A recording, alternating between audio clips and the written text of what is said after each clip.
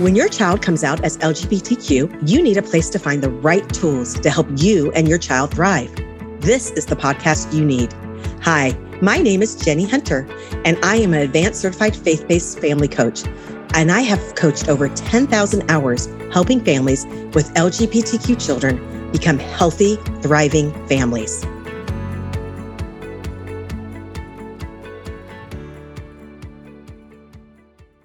Hello, how are you today? I hope you are fabulous. I am doing so well. It is January in Florida, and that is always such a great time to be in Florida. If you want to come visit, come in January, February. It is beautiful weather, not so many crowds. It's so great. And last week, one of my really good friends had her 7th baby, and I got to be at the hospital with that baby at night and holding her. And I got to tell you, there's nothing like holding a newborn to make you feel joy and feel hope, right? And it was just such a great experience. Hard on the sleeping, but amazing. And I'm so thankful for that opportunity I had. And then I just had a really fun weekend with my husband. We are so funny about Saturdays. Like, he is super busy with his calling at church, what he does at church, and he travels a ton. And with the 6 kids, all the demands that a couple of years ago, we have made Saturday like our sacred day. Like, it is always our day we spent together. And I love a day date. Like, I have so much more energy. And so doing all those things. So, and that's kind of what I'm going to talk about today is marriage. You know, this month in Lift It Together, every month we focus on another tool. And this month we are focusing on tuning up your love, right? Learning how to love in a more productive way and getting some tools to really, heighten your relationships. And, there's a lot of shame, I feel like, around marriages sometimes. I've coached a lot of couples, and they come to me usually with like just kind of anxious, like, we're really kind of shameful of how we don't want to show up other people where the struggle is.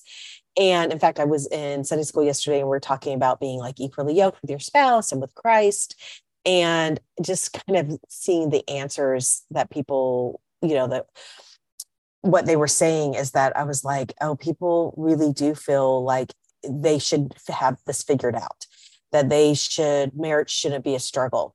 And I really think marriage demands so much of us because it is supposed to do that. That is the plan. Because I think it's such a great classroom it takes so much work from us that it evolves us into better people, and it makes us go deeper. And, I love this quote from Jennifer Finlayson Fife, where she's like, marriage will always feel hard until you learn how to love.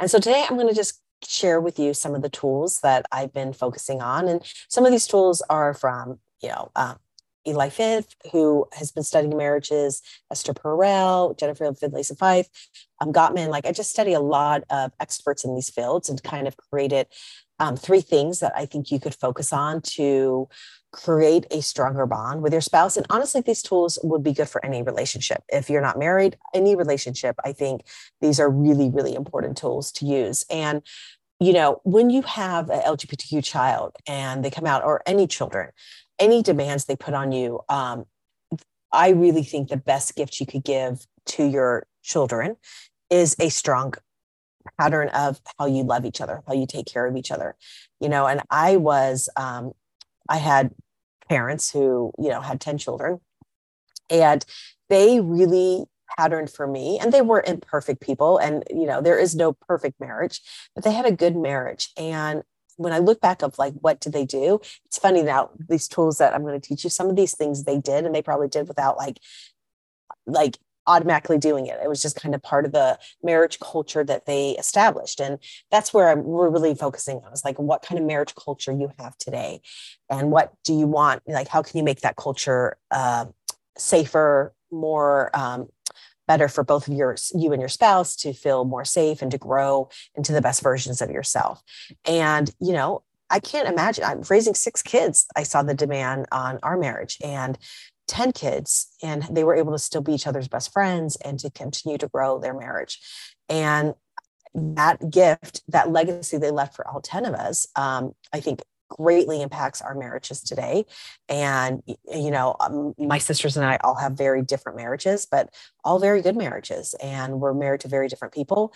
But I really think the legacy of showing how to treasure and adore each other is something, the best gift we could give. And our LGBTQ kids need that as much, if not even more, because they need that safety and that feeling from us. So, like I said, wherever you are in your marriage, don't feel any shame about where you're at, because it can always get better.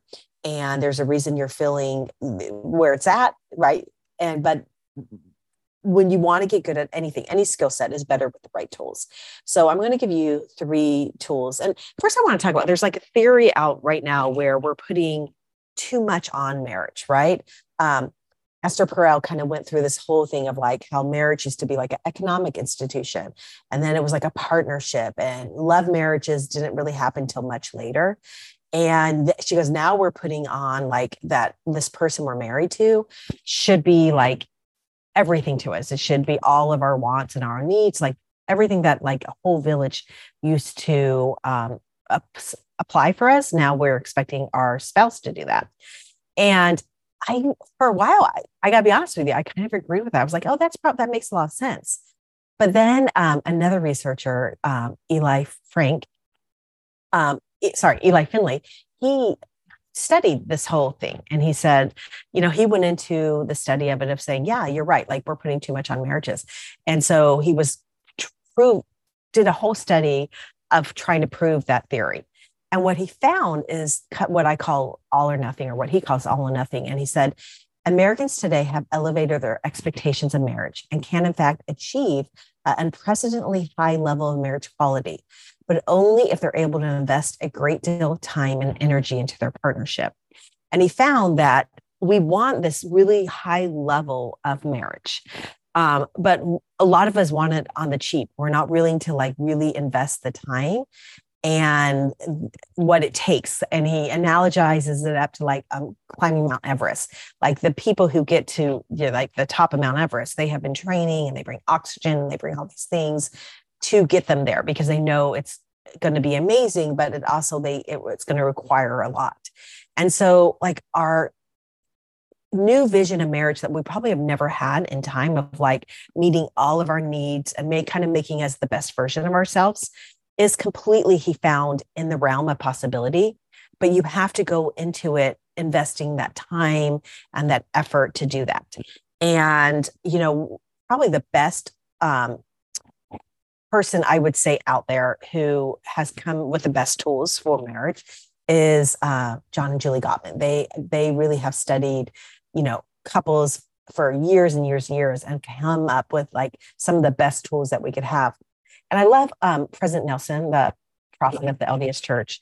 He did a talk about nurturing marriage. And I think this quote is so beautiful. He says, marriage brings greater possibilities for happiness than does any other human relationship. Yet some married couples fall short of their full potential. They let their romance become rusty, take each other for granted, allow others' interest or clouds of neglect to obscure the vision of what their marriage really could be. Marriages would be happier if nurtured more carefully. So just like any like analogy, like a garden, or like, I think the garden is a great analogy for marriage, where there's going to be sometimes seasons of plenty crops, sometimes seasons where you have to take the weeds out. Sometimes you strip it down and let the soil get nutrients, right? But marriage takes nurturing. And, since whatever tool I'm teaching my community, I go deep dive, right? So I've been studying this for months. And so I've been using some of these tools on my marriage of John and I. And even though like I feel like blessed to have a marriage that I really love and that I feel like John and I put a lot of time into marriage, the tools that I'm teaching this month and Lifted Together that I'm going to teach my members, like we've been using them and I'm like, wow, like that is amazing. Like I didn't think about how important it is to really kind of be sharper with our tools, like sharpening the saw, right? And so one of the tools you need to do is realize the investment in time. And, the spouses who spent time alone with each other, talking or sharing activity, at least once per week or 3.5 times more likely to be happier in their marriages than spouses who did so less frequently.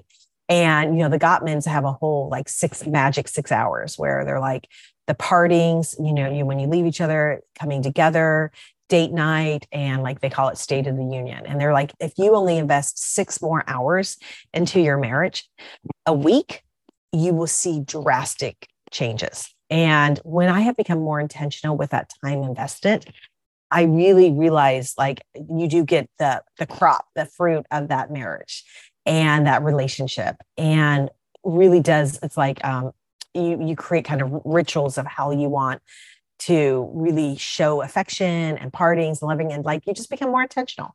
And so just use this podcast today to help you kind of refine your tools and pick up 1 or 2 tools. Like I would focus on 1 or 2 things that I'm saying that you want to improve on. And I love this quote from Friedrich Nietzsche, where it says, "It is not a lack of love, but a lack of friendship that makes unhappy marriages." So and I saw this in my parents, is friendship is going to be key for that. And I like these 3 tools that the Gottmans have given us, where it's you create love maps, you create fondness, a strong fondness and admiration system, and bids for connection. And so love maps, when I was doing this with my husband, he's like, what are love maps? I'm like, they're really just mutual understanding of each other's worlds, like how you're thinking. It's like a detailed knowledge of your strengths, your connections, what you think is important, what you're tolerating, kind of the conflicts. And it really is just kind of questions that you ask yourself, like, what is your biggest stress right now? And this internal roadmap, like, it gives you a mind of your partner's inner world. So it's being known and feeling what your partner is really interested in knowing right now and feeling. And so how do you do this? How do you create this love map? You basically literally just ask any open-end questions. Like, how do you think about your job? How would you like our life to be 3 years from now? These kind of questions really help build that love map. And you have to keep asking them, keep updating them. It was interesting. My husband and I were on a road trip. And so we spent about 3 hours just asking each other's questions. And we did it where the fact, like, I would ask the question and then I would give the answer I think he would give. And so that's kind of a fun way to do it. And you could do it anyway. And you could just Google Gottman's Love Map and it would be a list of questions. But taking that time to do that was really eye-opening for me, because I realized, like, things I assumed he was feeling or what he wanted to do, I was not always correct. And so you might be assuming some stories about your spouse that they've grown past, or like I said, in any relationship you do with your children, or if you're dating somebody or a good friendship. And this really, like, it brought in such a feeling of connection with each other. And I could tell that he felt really seen, me just asking these questions. And so this is a really fun activity to do. And it really helps you bring that intimacy, or like that intimacy of friendship, into your marriage.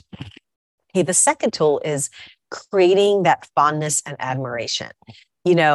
These are 2 crucial elements in like the most like rewarding and long-lasting romance. And I love what President Nelson said. He said, to appreciate, to say, I love you and thank you is not difficult.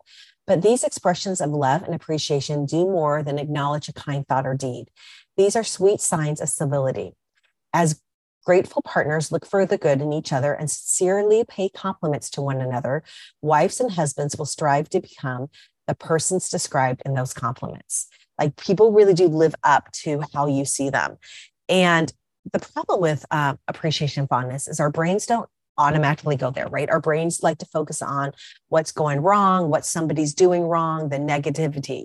And we have to train our brains to focus on what you appreciate. And so you have to really start scanning your environment with your spouse for things to look for, to appreciate, to express your appreciation, to say thank you, things you are like our fondness and admiration, right?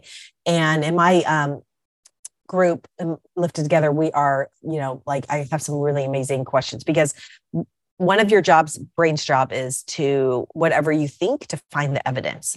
And I've given them such amazing questions of like these traits. And then you need to go and find the evidence of how this trait is true in your spouse.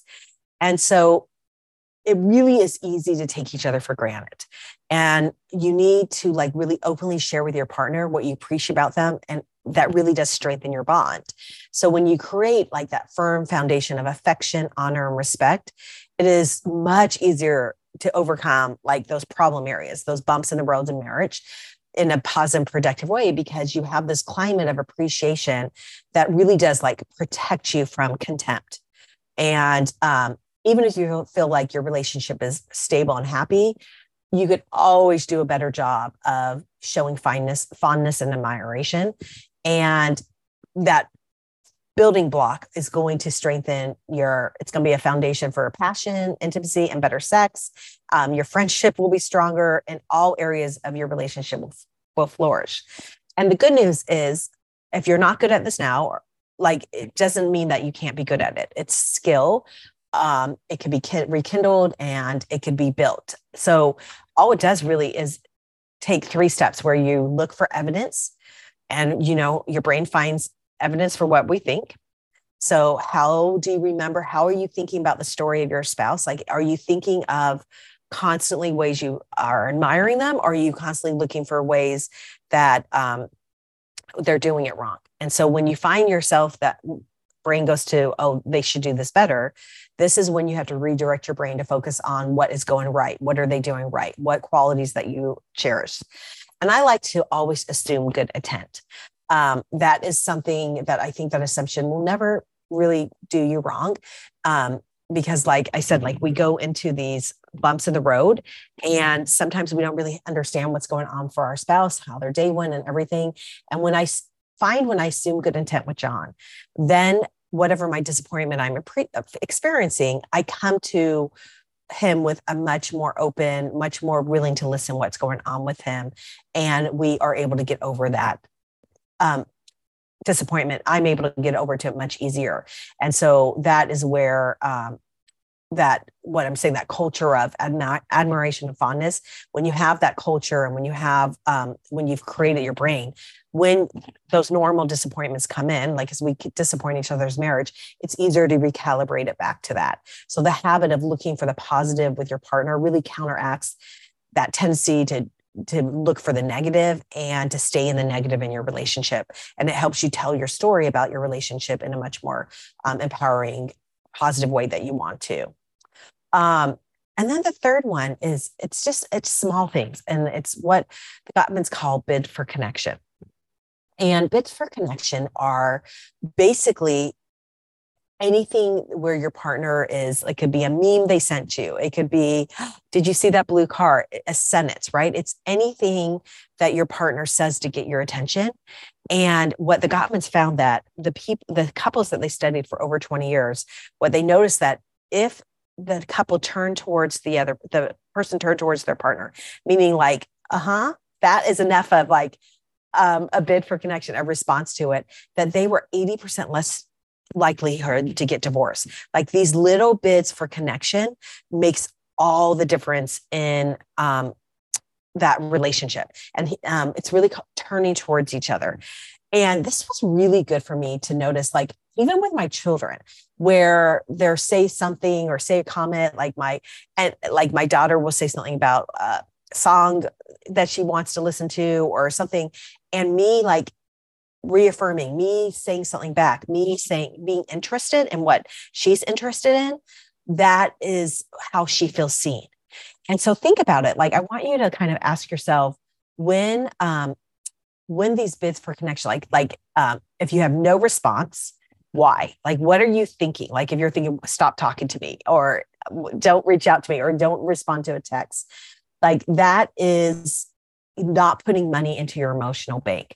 But turning towards each other creates this emotional bank account. So when you are often there, like they're in their minor things in your lives, these are the things that starts adding up, that helps with the everyday things. And having a surplus in your emotional bank account is what makes romance last and gets you through those hard times, bad moods, and major life changes. By learning to turn towards each other during those minor moments in your day, this will make your marriage not only more stable, but more romantic. So every time you make the effort to listen and respond to what your partner says to help them, you make your relationship a little bit better, a little bit stronger. And so I'm just going to focus on those three things that I have probably 4 other tools I'm teaching my community. In fact, and we're going into conflict, how to resolve conflict in marriage, because these are all so important. But I just want you to pick, bid for connection, the love map, and the fondness and admiration, and pick one of those things to focus on this month with your spouse. Make that be your Valentine's Day gift to each other, where you invest that time and that effort into each other. And see, it doesn't take a lot to improve or up level your love, to tune it up. It really doesn't, but it takes intent and time. Okay.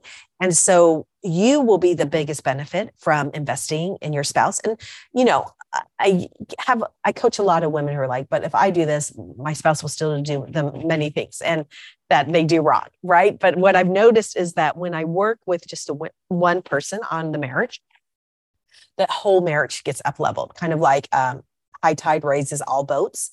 So make this fun. Don't make this heavy. Choose something that you can make more delight in your marriage, whether it's you looking for all the things they're doing right. Like give your self a break from being negative and looking for the things they're doing wrong. Just say, this week, I'm just going to focus on all the things doing right. And when your brain goes to, oh, there they go. And again, just keep redirecting. And it takes time.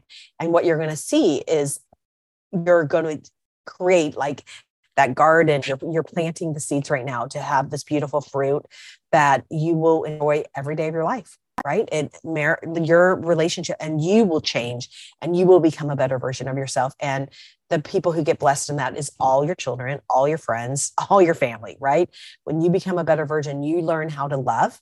This improves everything. And so these 3 tools I'm giving you, like just choose one and let's get really good at it this month and see what fun you could put into your marriage, into your relationships. All right.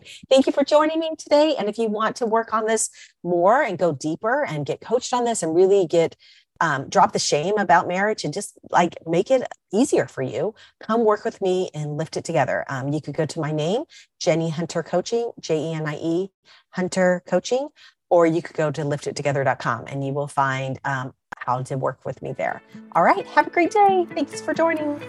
Where have you found the support that your family needs? I would be honored to be that support. I have created a virtual coaching program specifically for Christian LGBTQ families. Come check out the coaching community, Lift It Together with Jenny Hunter. In our community, you will find a safe space to process all the emotions and all the things that you need to find the support that you will need to help your child thrive. You will find it in private coaching, group coaching, and I have created hours of content just for you. When you are ready to thrive as a family, please come check out liftittogether.com/membership.